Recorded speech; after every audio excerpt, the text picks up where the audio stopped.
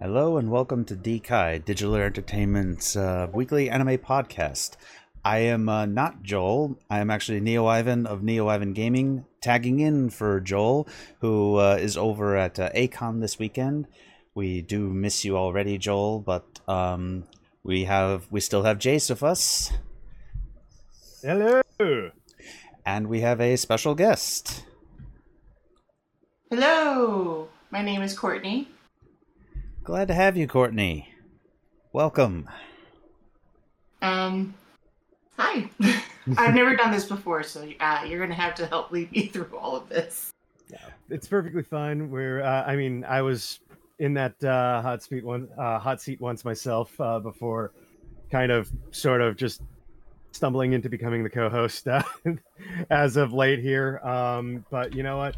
It's less a podcast and more a really chill, fun discussion about anime, which is something we all just love here. So, in fact, I'm just really glad you're able to join us on such short notice for this.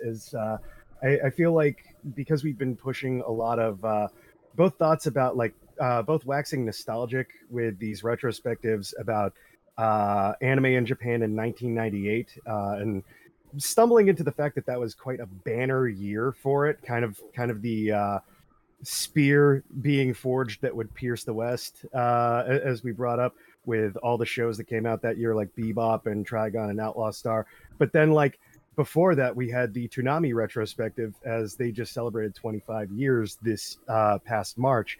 So it's just why not continue on with these kind of nostalgic thoughts and about the formation of anime con culture as it's kind of blossomed from the obscure, as Anime Expo, I believe, turned 30 last year, into anime conventions far and wide, from the large end like Otakon and Anime Boston or Acon to the small end, which you were involved in, Pop Cult in Massachusetts.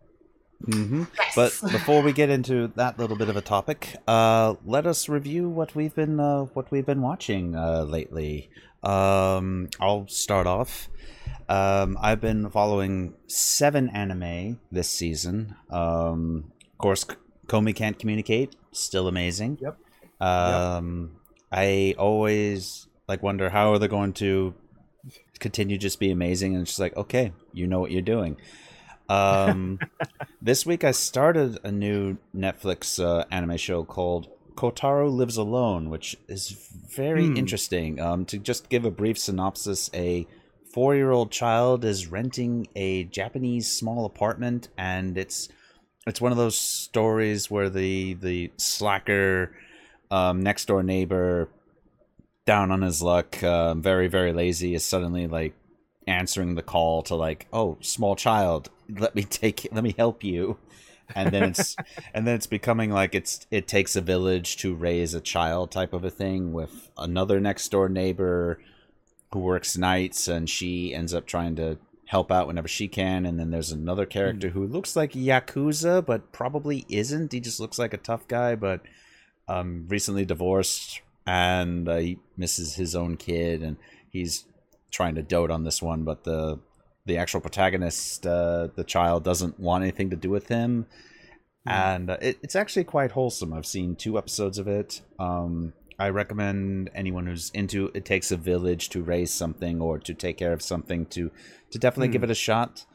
Birdie Wing, which we will probably gush about in a second, so I will move along real quick. Laud, or Love After World Domination, still being super wholesome, and I've got some thoughts about that. Skeleton Knight in Another World, which is surprising me. It seemed like it was just going to be a run-of-the-mill power fantasy type isekai, but no, there's some interesting political intrigue in here. And also our main protagonist, despite having the best stats and all the biggest spells and level 100, he cannot wield a sword to save his life against a actual swords expert, a swordswoman. Wow. Yeah, so it's I might have to put a pin in that and watch it after the season ends, just because there were so many shows, and usually after like 1-2 episodes, it seemed very cookie cutter isekai. So I kind of like backburnered it and said, maybe another time. But if it's doing another swerve thing and it's trying, it's proving that it's something outside of the box in its own way, well, I guess it's something I got to revisit once the season's over, and if next season things calm down. Although, because of the way this season is and what next season's already, I mean, we're very closely closing into the end of the spring season. I'm already looking to the summer previews and going, oh no, please. Yeah, please, we need a break. Just moving. My eyes can't take it.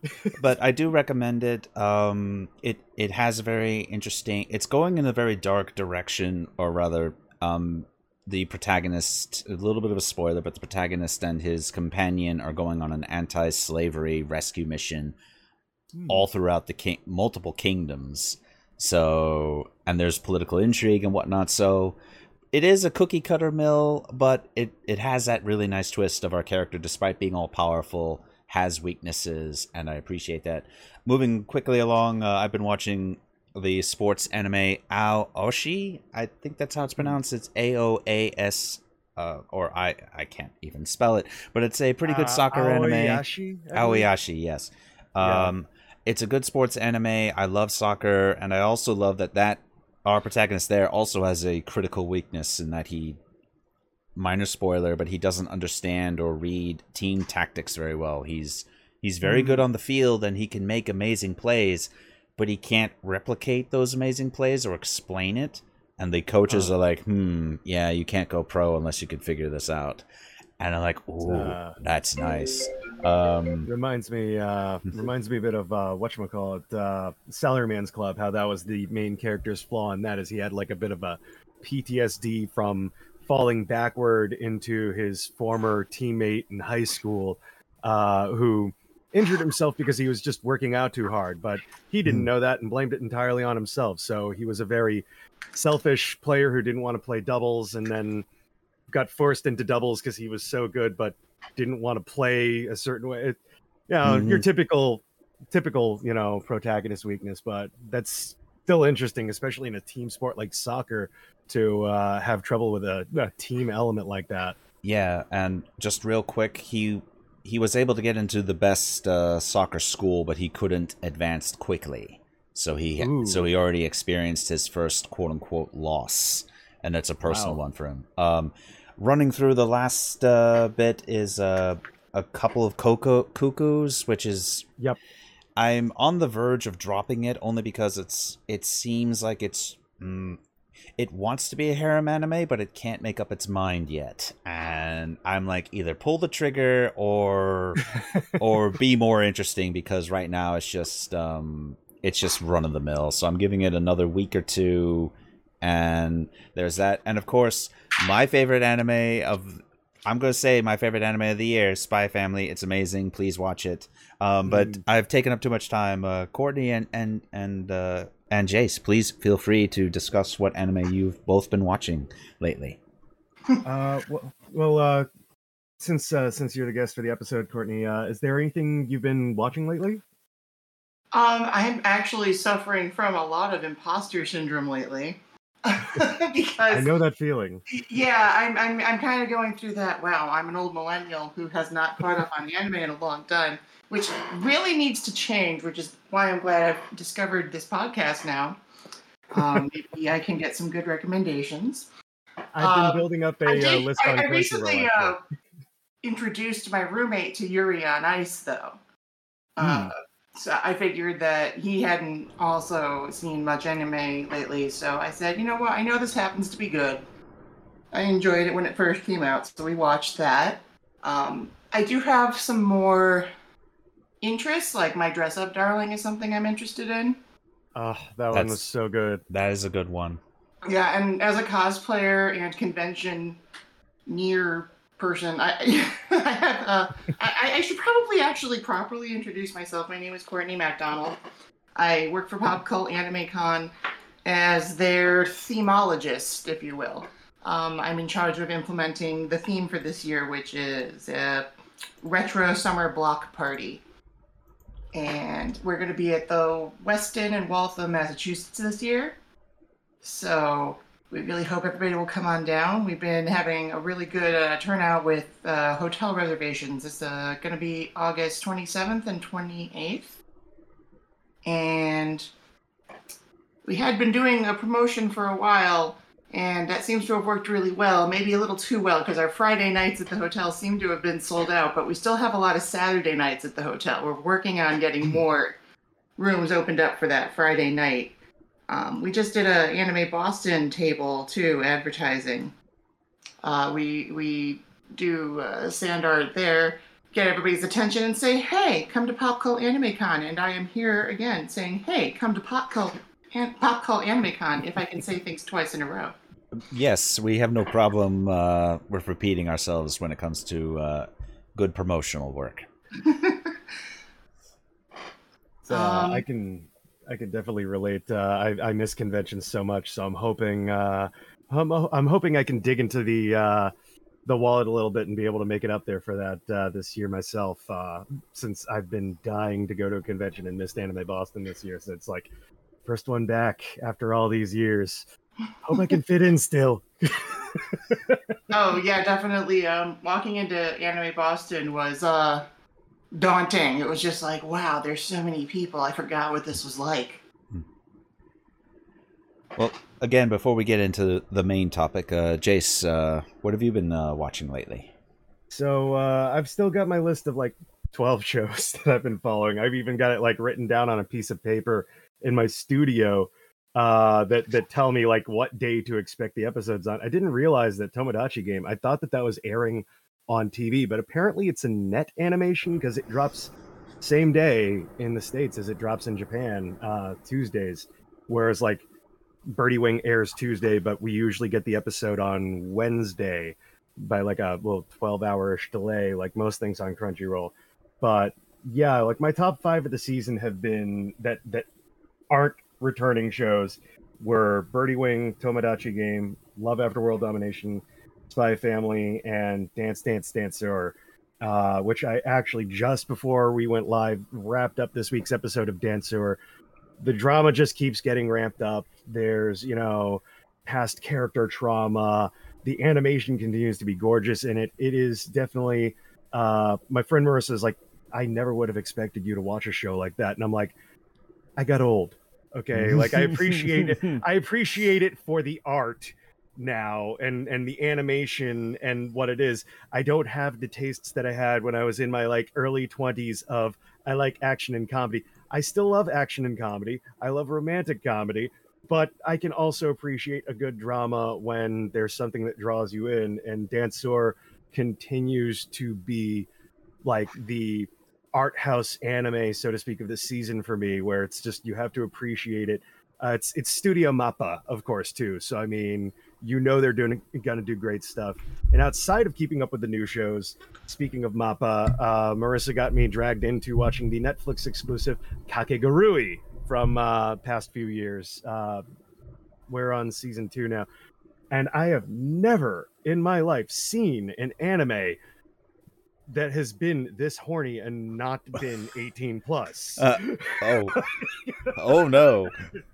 Freaking Kakegurui with its gambling and like the artists at Mappa and the art, like the manga artist must have had a thing for like I don't know, like faces or something. Like there's a lot of really bizarre, super realistic close-ups on like lips and eyes and stuff like that. And like the plot, I will say, if you know some Japanese, as I studied it in the past and everything, I'm catching little things that are kind of ruining the story for me because I'm dissecting character names and going, wait a second.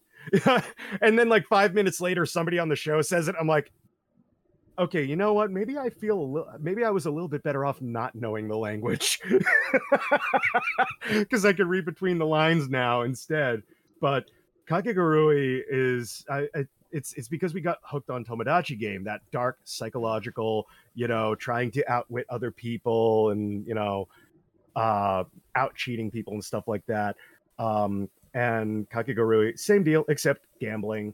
And, but my God, the way that some of these characters, specifically like the main character and then this other character, are about gambling, they don't pull punches. They do not they do not leave anything to the imagination with how much these two girls in the story, one of the main characters and then another one of the student council members, enjoy it that much. I was like, I felt dirty watching it. And this is coming from somebody who for years watched so many things with blatant fan service. Flan service? Sure. Was this Food Wars Season 3? So that's when somebody serves you a giga pudding. And then for extra iron, so stay good. Yeah, I mean, like this is coming from somebody who's watched so much fan service over the years in things like Keijo, and like Ikitosen, which I completely forgot had a new season of sorts this year. I didn't see it on any streaming service until Mother's Basement brought it up in his recent dumpster. What was it, like? Dumpster's Choice Anime of the Season, of which 3 of the shows I'm watching were on that list. I'm watching 3 of these shows. Either I have good taste or bad taste.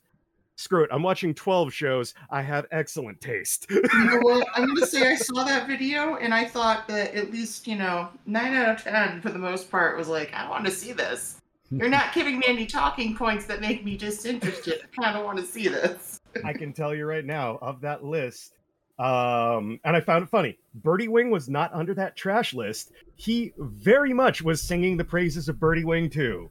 So I would like to say, first and foremost, for all who maybe are listening to the podcast for the first time or still are listening to it, firsties, I was the one bragging about it before everybody else. That is true. But early adopter. That is true. But, as the audio engineer, I witnessed that. But I will say everything else that he mentioned that was in his little chef's kiss of the trash. Trapped in a Dating Sim, I've enjoyed it. Greatest Demon Lord, I've enjoyed it. Couple of Cuckoos, I have been enjoying it. Like, it's all been so good. It's the guilty pleasure, except I don't feel guilty about it at all. And I don't know if that's a good thing or a bad thing. I think it's because that good of a season. I think it is because we're too old to give a. I'm not going to burn my one word. We're too old to care. To give a carp. To give a carp. And no, not the magic carp either. Speaking of Birdie Wing, please do watch it, folks. It is a really good show, and the latest episode I think is my favorite so far, because it was more about the sport versus something, minor spoiler, Golf Mafia related. Yes, that's a thing. And I hear Golf Mafia and I'm in. Yeah, no, I was sold from episode 1 because I was expecting, the poster looks like it's got this Tales of type logo and it's Bandai Namco and the artwork style looks very familiar to like other things that you see them do, like Tales and Tiger and Bunny. And then I watched the first episode and go, this is not like this. This is just like Salaryman's Club. It is very much a red herring in which it's like, this is going to be an anime about girls playing golf. No. nope. This thing goes off the rails harder than you can imagine. Yep. Where it's like, here's girls playing golf, and we'll sprinkle in a little bit of Yakuza, even though Sega makes those games. We'll put a little bit of Yakuza in there, and a little bit of like some Shonen Jump over the topness. And and a wholesome rivalry between our two main characters. Yeah, just want to play golf. Yeah, it's so freaking enjoyable, and I'd say that probably falls in line with, like, again, me enjoying the drama element of some of the anime this season too, like Danseur. I'd say Fanfare of Adolescence also has that drama and the wholesomeness in a anime about learning to become jockeys. So another, just, I never would have watched this 10 plus years ago, and for the 10-ish years that I wasn't watching anime, everything seemed so samey. Just yet another isekai, yet another moe. For real, that's one of the reasons why I stopped watching anime a few years ago. And then Yeah. And then I started listening to this podcast, and then see what I did. And this is why you got to share it with all your friends. Yes, definitely come on by every Friday and bring your friends. But yeah, Birdie Wing, I did really enjoy. It was just so nice. Also to learn more about the caddy position. Like, I just honestly thought that they were just, oh, you're just someone who carries golf clubs. Now, I don't know how much of it is embellished or not in the show, because I'll be honest, I do not give a hoot about golf. I actually do not consider it an actual sport. So I can be one of those particular sports fans, like, well, if you don't do a certain amount of activity, it doesn't really count. But that's my personal opinion. I'm not here to like set though I do hate that golf consumes so much land. I think the world can do with 90% less golf courses, but I digress. The story of this week's episode was so much better, and I just really like that. Kind of went back to the roots of like, okay, how do Aoi and Eve have their golf match? And I am super. Yeah. And I was kept laughing when my name is Eve. Pull out passport. Oh, this is my name. And I just love when she's speaking fluent English. Since the entire time we've been watching the show, they're all talking Japanese despite being in the fictional European country of Nafres. And she's just like, I'm sorry, do you speak English? And I'm like, yeah, it's always wonderful when that fourth wall kind of breaks at that moment. Yeah, because keep in mind, Nafris is never really, for those who do not know anything about Birdie Wing, Nafris is it has to be a fictional city. It looks like it's part London, Paris, New York City. We don't know, but the fact that Eve spoke perfect English and then immediately went into Japanese, fluent Japanese. I'm like, I see what you're doing here. And they broke the fourth wall. Like, oh, you speak Japanese? Apparently I do. Yeah. that killed me. Like, I paused it. I was laughing for like several minutes straight. Same. That's gonna go down in history as a perfect meme for anime. Oh, absolutely. Sadly, we do have to move on just a little bit because I do want to talk about Love After World Domination. I have a little bit of a gripe with the latest episode, despite it being so wholesome. With Fudo meeting this was half of it was meeting the parent episode, and I say parent because Desumi's meet the Magaharas. Yeah, meet the Magaharas. And the father has been a part of Gecko for so long, he didn't recognize that Fudo, disguised as one of the Gecko soldiers named Mudo, was wearing the gelato I'm guessing transformation watch. Yeah, the like henshin bracer. I'm gonna refer to it as the henshin bracer, and I'm like, how are you? It's right on his wrist. Just look down, put two and two together. There's a reason he never made it beyond foot soldier. Yeah, there has to be. And it wasn't just the art of the fail that he perfected, which was so lovely. I loved that. It's like he recognizes his. He knew his role, and he shut his mouth and just died every time he got into a fight. Yep. He would sell getting hit harder than The Rock would take a Stone Cold Stunner. Pretty much. But I mean, like, it continued to be wholesome. I'd say that the one thing that had me laughing too was just like oh no, her younger sister's obsessed and doesn't.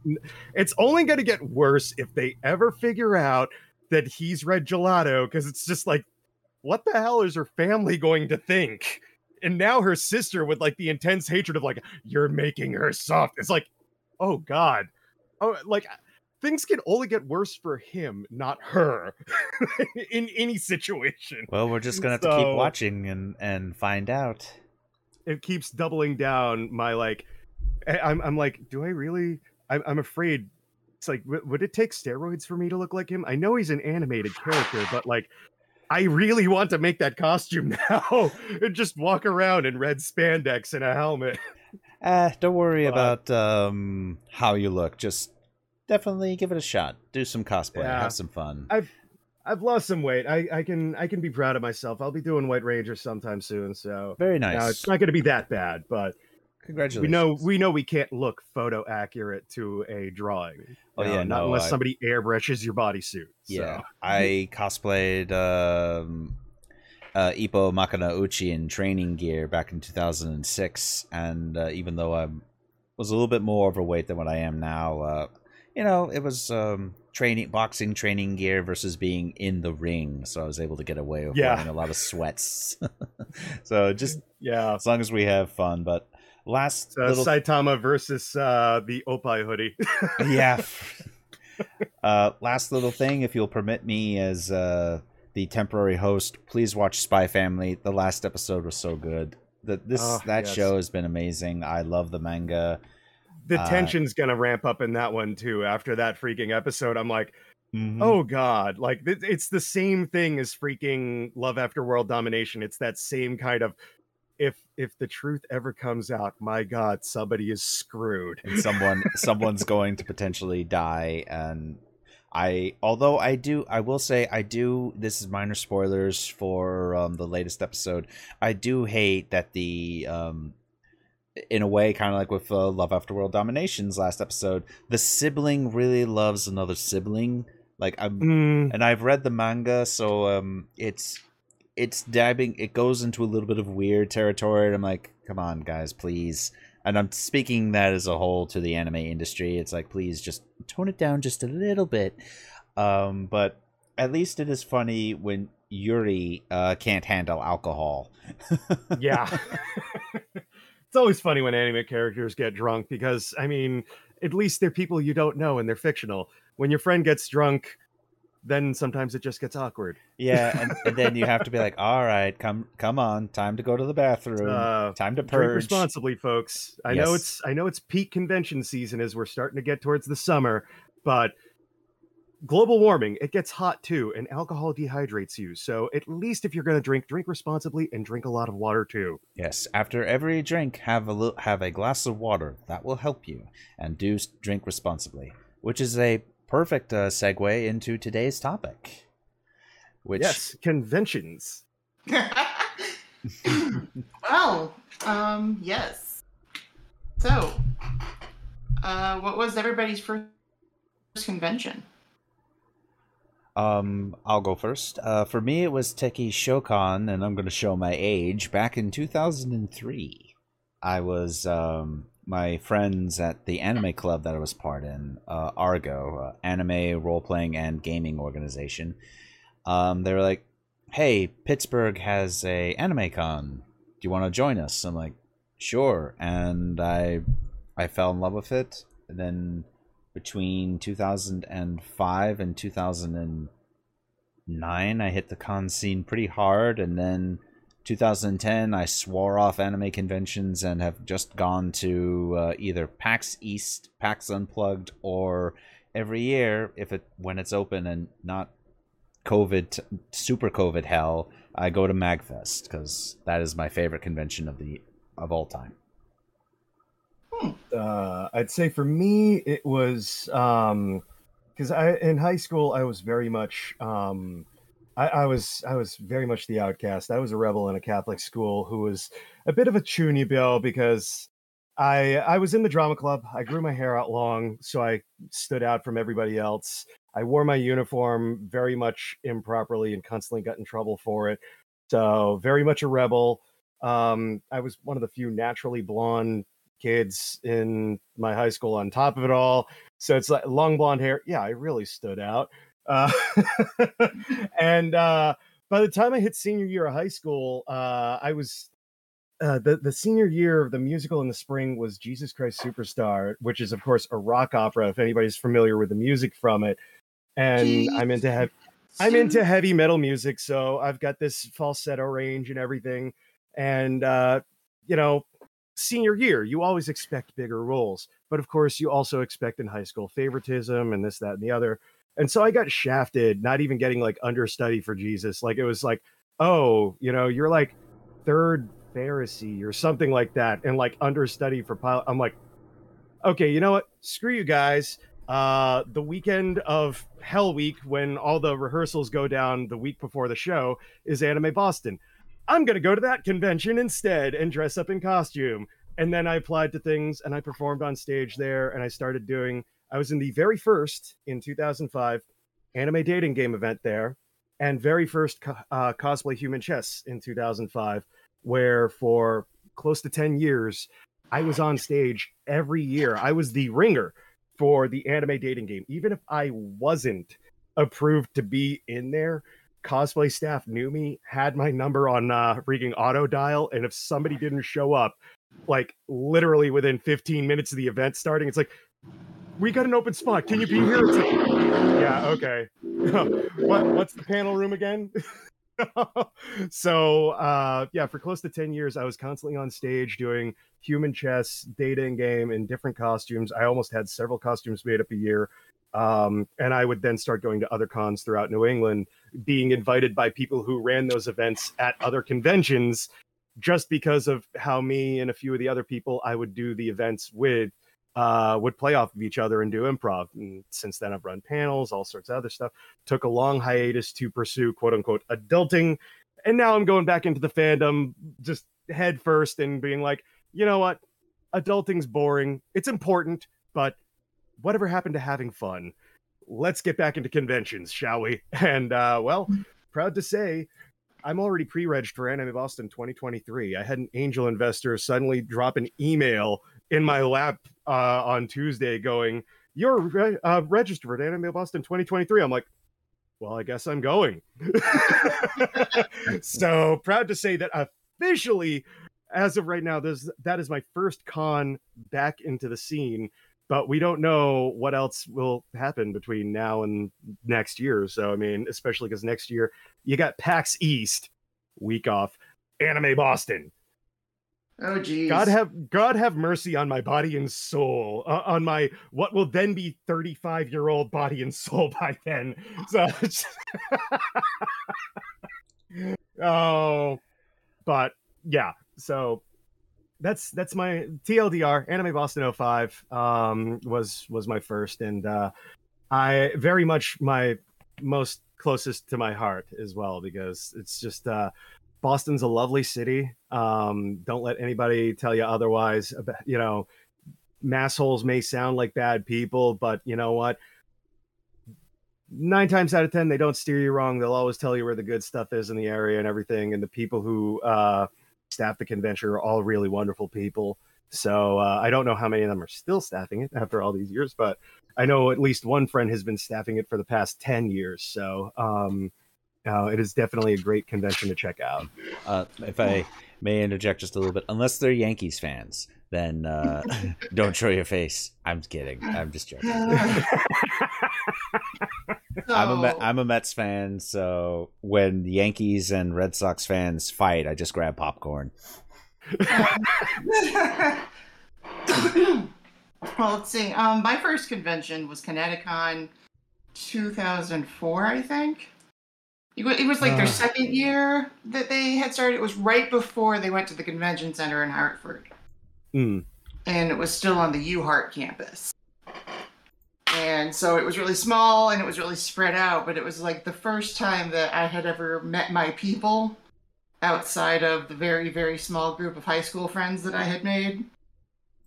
And, you know, throughout high school, we were like, oh man, we'd love to go to a convention. And then, you know, once we graduated, we said, wait a minute, we can go to a convention now. There's going to be one in our area. So we went to that, and that was great. It was like, you know, suddenly stepping into a world where you were speaking a different language for most of your life, and then finally you met the other people who spoke your language. Because, like, oh, well, I would talk about anime, I talk about Rurouni Kenshin, I talk about Sailor Moon, and my family would look at me like I had 3 heads. So I'm pretty sure that most anime fans can relate in some way, shape, or form. Or at least most American anime fans, I'm going to say. People who grew up in America, not so much in countries where anime was like the forefront when they were kids. It was always like, anime, what's that? That sounds like, I don't know, a pasta or something. People would not know what I was talking about when I was Who is this anime? Are you friends with her? Can I meet her? Yeah, what is anime? Anime. Do you sprinkle Do you sprinkle that on pizza? What is that? What is that? A sauce? Exactly. Yeah, I keep thinking to myself, wow, it's like I studied Japanese because I was a nerd. I didn't know that the internet was going to make that actually kind of a really a big life skill. Because I'm like, wow, everything has some sort of Japanese kind of like term or some sort of categorization, like just the word isekai, and like people just throwing around all these words all the time. And I'm like, wow, there was a time when nobody knew what these were. This is crazy. But for me, Kineticon was my first. It was very small, and when we made Pop Cult Anime Con, run by Hemlock Inks, we created it with the intention of keeping a small convention culture in which we met more of our people. Because we were getting a little tired of just the major corporate conventions where we were paying for the privilege of spending more money. And I said, well, I could do that, or I could spend my money on a more intimate convention and spend more time meeting people, more time hanging out with the social aspect, because that's really what Pop Cult Anime Con's about. So, but I'm going to say right now, Kineticon, that early Kineticon, definitely a huge impact on me. I gotta say, like, conventions were very small back then, like, in feeling compared to now, especially now that, like, pop culture has kind of exploded. And I mean, you can literally, it used to be that a place like, say, Hot Topic was all about the music, and now places like Spencer's, Hot Topic, or even chain comic book stores like here in New England, Newberry Comics, there's a very big push for pop culture, as we've seen with Star Wars, the MCU, DCEU, all this stuff exploding. And anime went from being something that a production company could, say, snag the rights to, maybe translate it, or maybe just write their own story over the existing footage and get people to voice, not have to pay anything to produce the animation because it already existed. And then hopefully there were already toys based off of it in Japan you could just import and change the packaging on. Otherwise, maybe you could get a licensing deal with some toy company to do that for you, or just make toys off of it. And back in the 80s and 90s, and even a little bit in the early 2000s, it was all about, oh, it's just animation, but from Japan, and it sells toys. And then as time went on, it completely changed, and you can walk into a place like Hot Topic or Spencer's or anywhere and see very much, like, whether it's the things that I guess, I'd call them the good old standbys now of like merchandising, your Narutos, your Gundams, your, Sailor Moons. Mm-hmm. And then you've got like the brand new stuff. It blew my mind when I worked at a toy and comic shop that sold retro things, that I overheard these like middle schoolers talking about JoJo's Bizarre Adventure. And I'm just taken back going, man, I remember like being in freaking like 8th grade, like freaking freshman year of high school, hearing about JoJo's Bizarre Adventure for the first time on these like VHS tapes of a very poorly made OVA. And they're just talking about it so casually, like it's, like it's freaking Doctor Strange. I'm just like, did I fall into like a bizarro world here? What the hell's going on? Anime is this popular now? It kind of blew my mind, because we've gone from conventions being these little things that were small meetups to things like Anime Boston being huge. The prices are exorbitant these days for them, unfortunately, compared to how they were back in the day. Well, that's another fun topic. We're only $40 for our weekend, just saying. There you go. Well, that is perfect for, like I said, anybody who wants to get involved. Small community is best community, in my point of view, at least. Yeah, in my point of view, I've had my best experiences at conventions with the smaller conventions. I would say the only exception to that rule is Dragon Con. Oh, if you want. And that is because Dragon Con is like many smaller convention tracks, so you can really get your niche, even though there's hundreds of thousands of people in Atlanta that weekend every year. You can still find your small group. I was having a great time with Lord of the Rings fandom, because they had a whole section of programming just for, Lord of the Rings and that's cool. Game of Thrones and stuff. So you had different sections. So that's like the one really interesting exception to the rule in my convention experience, that I was able to go to a large convention and have a small convention experience while still in the midst of a huge crowd. I can fully attest to that. I went to Dragon Con in 2010, and well, I would like to go again one day, but certainly not for the full extent, because going to a convention for just 3 days is exhausting. Add a fourth day and then travel, forget it. Oh, it's 5 days now. Oh no. Oh, wow. No. God, that's like PAX East being Thursday through Sunday. Like, oh boy. Oh yeah, because this is like a Thursday through Monday con. I think PAX Wow. Unplugged is like that, where it's they open Thursday night and they end Sunday morning, but it's all board games, so I think it's easier. But yeah, no, Dragon Con, if you want like the biggest biggest convention scene in the United States, go there. It has everything you want, from Western science fiction to Japanese anime to comic books to Lord of the Rings, everything and everything. I'm gonna say right now for the cosplay scene too. The cosplay scene at Dragon Con is absolutely insane, because that's when people like to break out their really big stuff. They have the cosplay parade that goes through like 6 blocks of downtown Atlanta. People made like the Jawa cruisers, other like any kind of mobile that you could make. People make a float for. Wow. Yeah, no, I do wish that anime cons were a little bit cheaper in general, but I suppose it depends on where it's located. Like, for example, MagFest is located in the National Gaylord Convention Center Hotel, which is just a very short trip from Washington, D.C., so it's a very upscale like area. So I imagine the prices have to be very high, and same thing for like Anime Boston, because it's in Boston. So yeah, I can't speak to what any pricing would be in the immediate Boston area. We've always been outside of Boston specifically because we want to keep our prices low and our convention small. We really didn't want to get ourselves into a situation where we had to raise prices exorbitantly every year.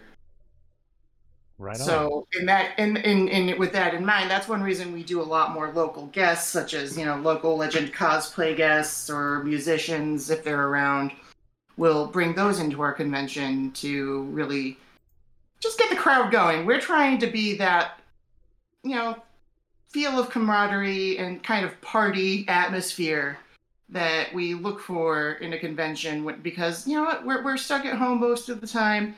A lot of us are socially awkward, and this is where we finally get to come out and say, hey, look at me, I'm wearing a costume. Look at you, you're also wearing a costume, let's talk. I'd say that's probably been one of my big things, especially with the pandemic and everything, was both I've joked around. It's like, oh yeah, it's hard to be single and dating in your 30s. Try single, dating in your 30s, and being a nerd. So I miss conventions. That's how I just met people in general, not just people to date. I mean, just friends. So I like your costume. How did you make that? So I don't understand the concept of flirting. I just talk to people because I think what they're wearing is cool, or they're carrying a cool prop, or I like what they're dressed from, and that's it. If somebody wants to assume I'm flirting, I'm just going to be like, what? Or if somebody tries to flirt with me, I'm like, I'm completely oblivious to that too, because I just think people are being friendly and sociable, because it's the most sociable you can get with people. Because even online, I feel like, outside of Discords, and even then finding the right Discord server to click on, plug for the Discord, as we've got many cool channels here about all sorts of things. Come on over to our Discord and join the DEEscussion about all kinds of things, from anime to sports to VTubers and video games and a lot more.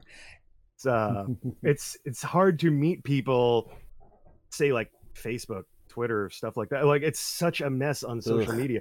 It's not even like freaking MySpace. MySpace was a lot easier to find people with common interests than it is on like you had Facebook. Tom. You always had Tom in the end. Yeah. And you could customize your page with music and YouTube videos and such. But I digress. I do agree with you, Jace. Conventions are great. Like 90% of my friends that I've made outside of college, I met entirely through Mario and also through the convention scene. And it is a wonderful place for people to mingle, to meet up with people who share your same interests. Just avoid the game room at all costs. Unless you have a flamethrower, do not go in there. Please don't take flamethrowers to conventions. That is not costume safe, nor is it street legal. Just saying. I highly recommend deodorant for the general convention population. Yes. Especially women's deodorant, showers. just an FYI for all of the men out there. Women's deodorant does last longer, I'm just saying. There you go. Some helpful advice here at on DKai. But seriously, don't go into the game room unless it's... That's one nice thing I loved about MagFest. The game room is in a massive open space. It's not sky open, but it is... First off, it's 3 separate big spaces, so the body odor never really concentrates. And so I will definitely say that's been a really interesting learning experience for me for conventions. It's just, how do we arrange logistics? Where do we want to put registration lines? And how do we make sure odor control is at best? We got to make sure that the doors are open in certain areas. Do you have like alarms that go off if the odor just gets too concentrated? Like, deodorant team, people go! In hazmat suits. Sorry, somebody let off the fire alarm. No, the game room happened. Sorry. Now I'm imagining it's from that scene, Monsters Inc. Emergency shower unit, sir. You are filthy. Get out of here. Emergency shower. Go walk to your hotel room in shame. So, side note, after seeing the amazing art installation that is Omega Mart in Las Vegas that I'd love to visit one day, and seeing their glorious fake products that you can actually buy, like what was it, like Whale Song deodorant, I think was one of them. And I'm looking at these glorious, like white label products with ridiculous labels on them, and I just started thinking, man, what I wouldn't give to run a convention and in the freaking like goodie bag toss in a thing of deodorant, just like a no-name brand deodorant with a custom label on it, as something like throw like a generic anime character, maybe like the mascot for a convention, and label it Funk Off. Just so everybody gets a free thing of like, and try to find something like. I feel like there was at least one convention many years ago that threw in a little like small hotel-sized bar of soap inside their bags. I feel like I've heard. Like, here, take your showers, please. You have a hotel room. I feel like I've heard that story, but do tell us about the logistics of running a convention, because I can't imagine it is. Easy in the least. It certainly doesn't sound easy. I mean, it looks easy when you're just part of the numbers. when you're the con goer, or if you just look at numbers and you're just like, oh, it did well. But I imagine it's super stressful. And you know what, it really is, and we're not really a profitable convention. Like, nobody's getting rich off of this. This is definitely the baby of our con chair, Hemlock Inks, who puts forward the bulk of the money for this. And we, are just doing our best to make a good event that hopefully breaks even so we can keep doing it the next year. That's generally our goal. And when it comes down to the logistics of running a convention, I have definitely found that the biggest influence is how good is the communication between the hotel and the convention. Because that is definitely where I think, especially with new conventions, things get made or broken. You have to make sure that you're bringing in enough business to the hotel, and they also have to make sure that if you're using their facilities, such as a convention space in the hotel, they need to make sure that their liaison officer is communicative and can get to us and what we need. Essentially, sorry, I don't know if that makes sense, but it's good to have good communication, and frankly, the hotel rules can really be where a convention experience is made or broken, because the hotels can kind of issue whatever arbitrary rules that they want. We're kind of at their mercy in that regard. Mm-hmm. So it all comes down to how creative can we get within the rules sometimes.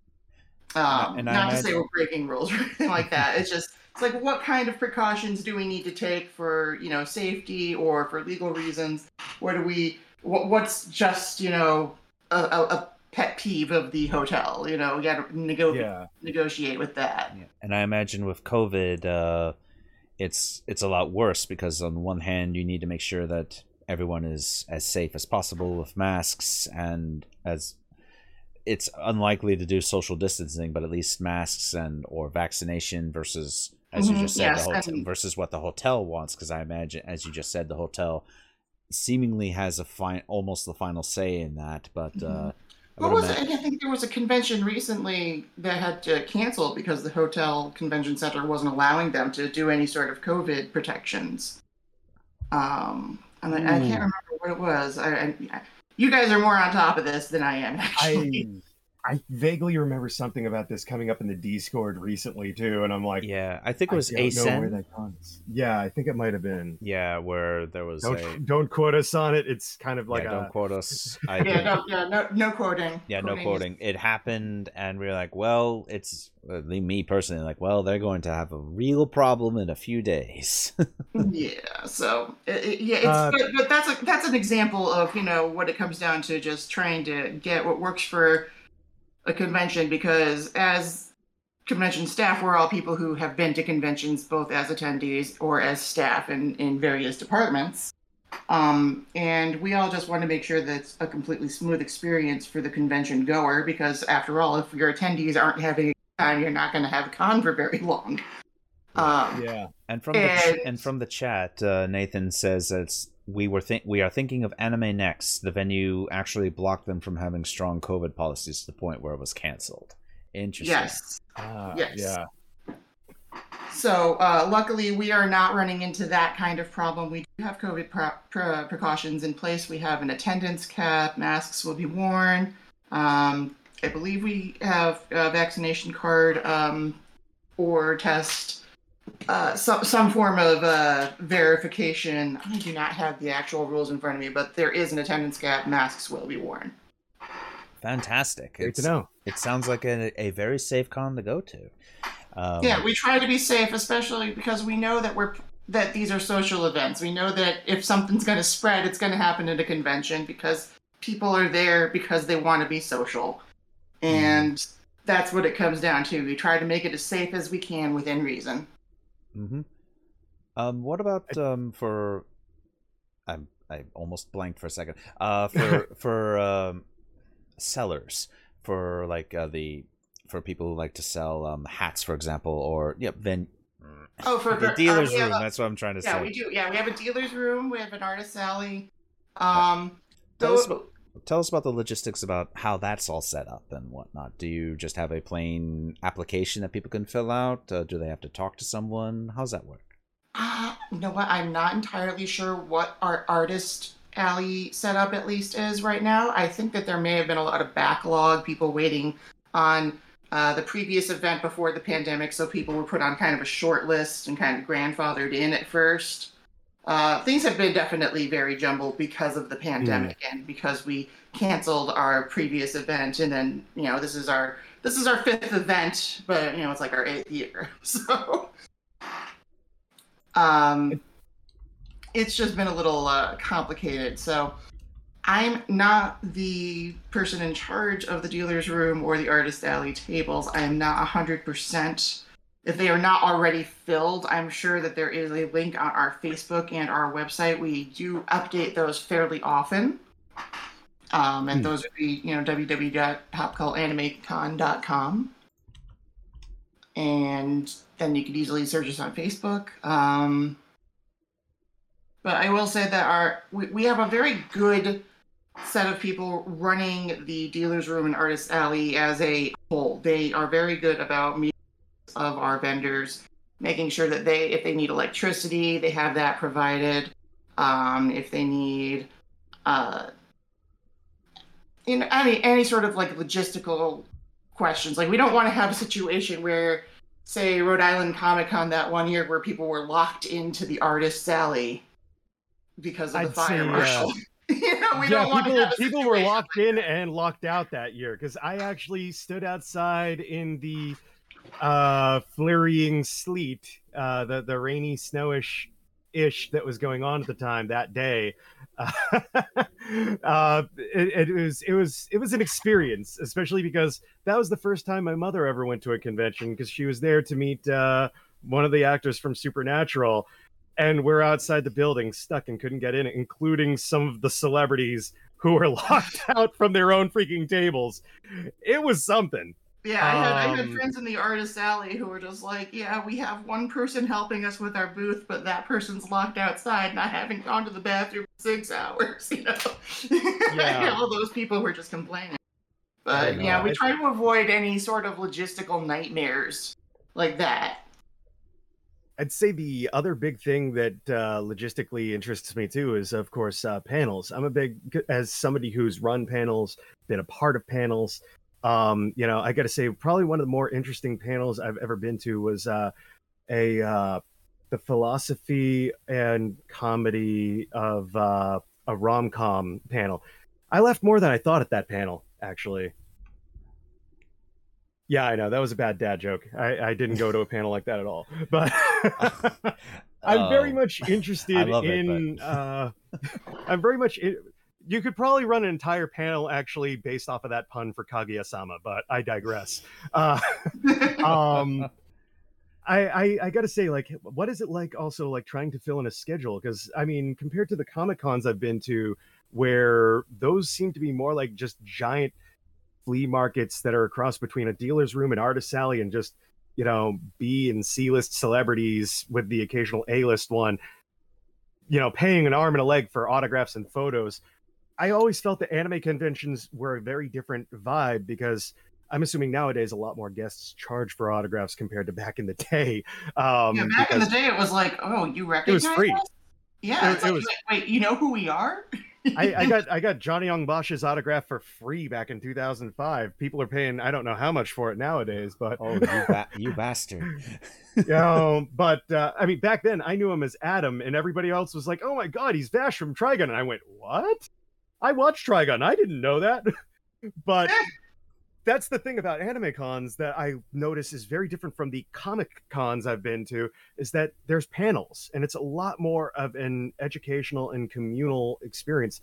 What's it like with the whole programming end of things, with building a schedule and kind of filling that in with like something for everybody and whatnot? You know what? That is where community outreach is key, I have found. A lot of it is, utilizing the connections that we have made on our own convention adventures over the years.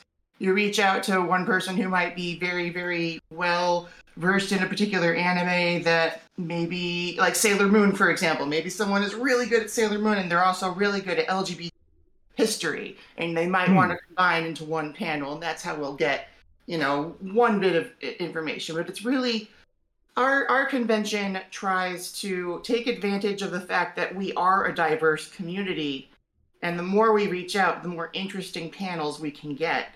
Now, a lot of anime conventions, I believe, and I think that this is also true with Anime Boston, again, no quoting, but I believe that because they build themselves as educational just as part of their programming. That's a non-profit contract. So you will find a difference with anime, because it did go hand in hand early on when not enough people knew what anime was. You did have to constantly educate it. So we're just taking advantage of how the times have changed, I think, at PopCult, and heck, if you have any awesome panel ideas, we're always accepting new ideas. So I'm pretty sure I've got a number just based on some of the stuff that's fallen into my lap from some of these episodes we've done. It's like, oh wow, that would make a good panel. Yeah, exactly. Oh yeah, just look at our 110 meetings that we've had. We've definitely having more than enough to fill a few panels, then we'll actually be able to allow the panel to go over an hour, in theory. Exactly. And being small, it also means that we can do other we could do panels that maybe won't be practical at a different convention. We continue to have dances, bigger conventions. It's just too much of a hazard to do it at a big convention now. You couldn't have a bunch of dances. We can have a few dances because we have a small population, and we can control and make sure everything's safe. I remember the stories of Anime Boston. My God, youch. I have heard rumors of the stories.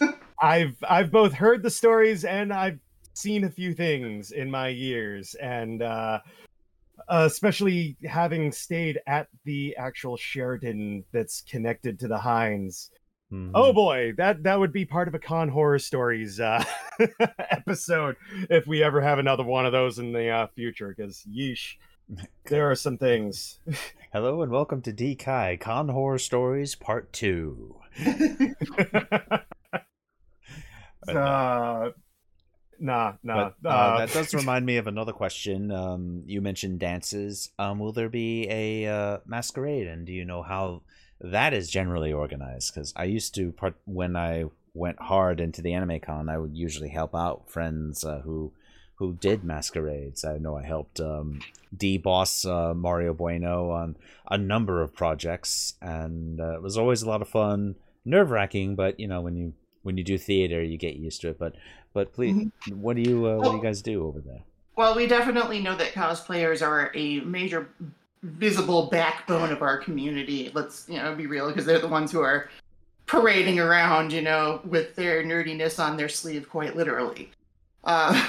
So we definitely want to make sure that they feel seen with their own masquerade, and we do have a cosplay deathmatch and various panels, like, interactive Jeopardy type panels. We have Rick Tarazi. He does a lot of panels all over New England at various conventions. He does a few for us as well. Let's see. I think I'm losing track. Help me out. Where am I?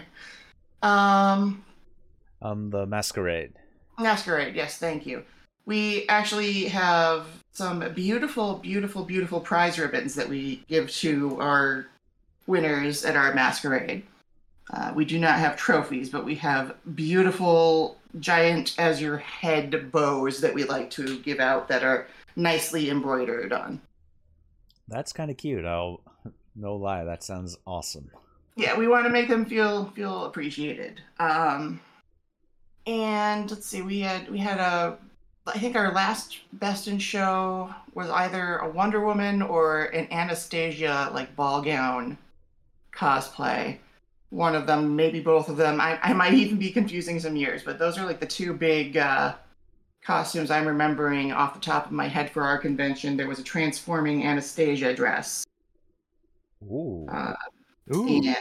And then there was a Wonder Woman ball gown. Oh, wow. That was also an award winning, because we also appreciate, original designs. We're not here to make people stay inside a box. We definitely have our categories, but we definitely appreciate when people go outside the box. Do you remember if the Wonder Woman ball gown had the sword in the back? I don't know, but I can probably look it up. I don't know. That's okay. That reminded me of the first I was actually running around movie. A lot the last few years, just taking care of my specific goals. The last event that we did, we had witches and wizards as our theme, so I was walking around in a witch costume, giving out favors and answering questions constantly. This year, I'm going to be doing similarly in more theme-appropriate costumes. Well, that's neat, especially since is Salem close by, or? No, Salem is a good hour and a half drive, I think, from Waltham. Probably about 40-minute by broom. By broom, yeah, that makes sense. There's no traffic on the what would be the equivalent of the 95? The Witch 95? I don't know. I'd say W, but W implies west. unless that stands for Wicked Witch of the West, but then that would be WWW. And now I'm getting confused. Yeah, I'm just blonde and let's derpy. let's sometimes. back that truck up just a little bit. Let's back those brooms up just a little bit, folks.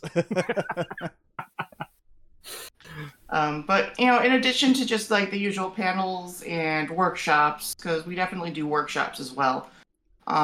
We have our anime music videos. We do plenty of anime screenings. Adrian is our head of video programming, or at least was. I've definitely lost track a little bit personally because the pandemic did start scattering some of our staff around briefly. And a lot of us were kind of in a limbo of we're still helping, but we're not quite in the same position where we were. It's definitely been the most interesting part of all of this is trying to figure out a convention during a pandemic. Yeah. Yeah. One last little bit, I suppose. What about Zoom stuff? Do you guys use Zoom meetings to help coordinate everything? We actually have been using a lot of Discord, and that has been, I think, the most helpful tool for us. It has been that Discord has been actually quite helpful during the whole pandemic, and a perfect reason for me to give the link in our chat for our DEEscussion. But yeah, Discord and Zoom meetings. I know I've been using Zoom for work purposes and all that, so it's been super wonderful that we live in an age where digital communication certainly has gotten a lot easier right now. Oh, definitely. We would not be continuing the way we are. Like I'm incredibly grateful, knock on wood, every day that we're able to continue doing this convention, because honestly, everybody involved loves the convention and wants to see it succeed, and so everyone's motivated to make it a good event for everyone involved. Did a lot of the original staff come back, or did you end up losing a couple of folks? And I don't mean like to the pandemic or anything. I mean they're no longer they're no longer with the venue and all that. There's definitely a few people, I think, whose time has been a little bit more divided, but most of the staff has come back. It seems like, for the most part, the staff is generally on the same page and really happy to get back to work.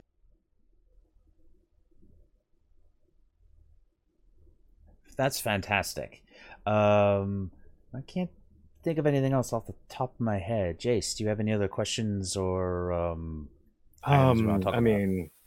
I'm just kind of thinking about it. I'm going like, okay, well, cosplay events, logistics, panel scheduling. I just love the fact that now in this era where anime has become almost part of the mainstream, like it's part of the mainstream merchandising pop cultural zeitgeist, but as anime is kind of now slowly starting to become less obscure and really more like into the public attention, it's great that there are still small conventions like this out there that were like our experience back then, in the mid 2000s, that when Anime Boston Kineticon felt so small back then, as opposed to the like ridiculous $100+ experiences that they are now, that are kind of hard for people to get into.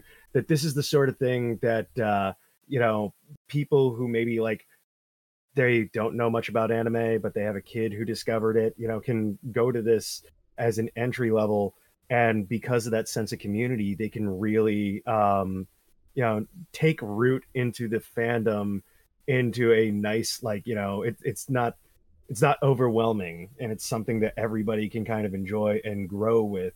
Because if you enjoy pop cult, then you will continue going to it, and then you might also take interest into another, more expensive convention next year, or another smaller convention, or you might focus on making a few more costumes for pop cult. That's part of the beauty of it, in my opinion, is actually smaller, cheaper conventions. If you want to focus on smaller cons like that, you can let your creativity run wild and make some really elaborate stuff, because you save money, on the con cost. You get the better community. I'm actually really glad that you brought up the idea of it like kind of being like a introductory con, especially when it comes to families, because we are all age and we are multi-genre. We want to encourage all sorts of perspectives, and we we definitely have 16-year-olds, can come with a parent and guardian, or guardian, some form. But we want all-inclusive programming. We want to make sure that we always have anime screenings for people who can't, afford to go buy every new anime that comes out, or maybe they don't have access to a good streaming service. Maybe they need, they want to sit around with some friends at, 11 o'clock at night in the anime screening room, because you're like, well, we have nothing else to do. What's this? I miss those days. Yeah. Thank God for Discord to a degree, but even still, like, it's that communal aspect. And as life very slowly returns to whatever form of normal we have nowadays, I don't think, things that were normal were certainly not normal to begin with. So, and I don't want to call this the new normal, because the old normal wasn't much better to begin with. But as things start to at least get to a better place overall, the fact that there's a sense of a starter community for those just starting out, or a nostalgic kind of, feel good, maybe a place for people to return back to the community and return back to that, the vibe that they felt. I'd call it the comfort food vibe, if you're feeling nostalgic. Yeah, comfort food. The fact that there's a convention like this out there, I feel like there should be more smaller conventions out there that kind of allow for this sort of thing, because there definitely are a lot of people who have those thoughts and might feel intimidated even just trying to get back, like having nostalgia, say, for Anime Boston or Kineticon or something, and then trying to go to it now and feeling like they got hit by a freaking 18-wheeler. Not that I would suggest to anybody to go to Kineticon, as they are a bit of a train wreck. From everything I've seen and read. That now, nope. I assume that's probably a topic for another episode. That is completely. That is the topic of why yaoi paddles need to be banned. And that's a topic for another time. That's another topic of how cons have changed over the years. I can hear the sounds of war and bombs going off. Instead, they're the slaps of paddles going off in your mind right now. The shell-shocked look on your face. Not to make fun of it. Player looking around in fear. We all lived through that. So We all did. And definitely the convention culture of 20 years ago is so different from now. That is amazing. For the better. For the better, I will say. And unfortunately, though, we are running out of time. But thank you so much, Courtney, for joining us. Please talk once again about your con. It is coming up real soon, right? Yeah, August 27th and 28th, we have Pop Cult Anime Con in Waltham, Massachusetts at the Waltham Westin. And we really hope to see you there. Our theme is Pro Block Party, and, bring your best grooves and come party with us at our dance. So wonderful. Yeah. And does the con have a social media to attend? You mentioned Facebook. Do they have a Twitter? Yes, we have Facebook, and popcultanimecon.com should give you our website, and we do update that. We have an Instagram and just the usual social media stuff. Fantastic. Well, thank you everyone for joining us here at DTwitch. We greatly appreciate you spending your afternoon with us. Thank you again, Courtney. Very happy to have you. Before we get going, we'd just like to thank our sponsor, Image Anime. Please go on over to their website. The link is in the chat. And we have a code for you to use in case you are perusing their wares. It is DEEscountShip.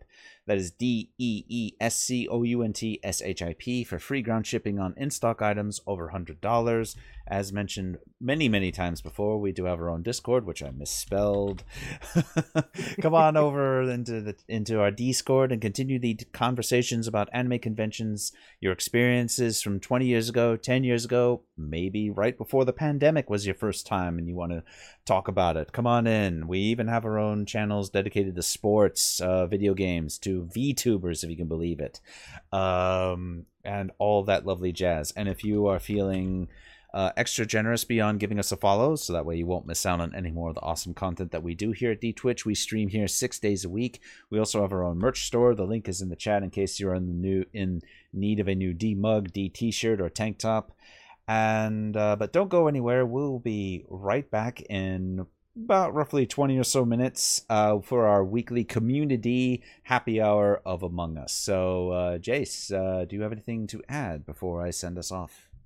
I mean, basically, it's starting to get hot out there, folks, regardless of where you are, whether it's be the U.S. or anywhere else north of the equator. So be sure you're drinking plenty of water. So global warming is real. We got to do our part, and that means stop mining crypto and do something a little bit more positive with that GTX 3080. You know, play some games. You know? Yeah, and let us have a PlayStation 5. Anyway, thank you everyone for joining us. Stay safe, stay sane, get your Fauci ouchie as COVID-19 is still out there. Wear a mask, wash your hands, maintain social distance as best you can. This disease is going to stick around until we can get transmission rates as low as possible. So please stay safe. And until next time, on behalf of D-Twitch and on D-Kai, we miss you, Joel, and we'll see you next week here on D-Twitch. Take care, everyone. Bye-bye. Bye. Bye-bye.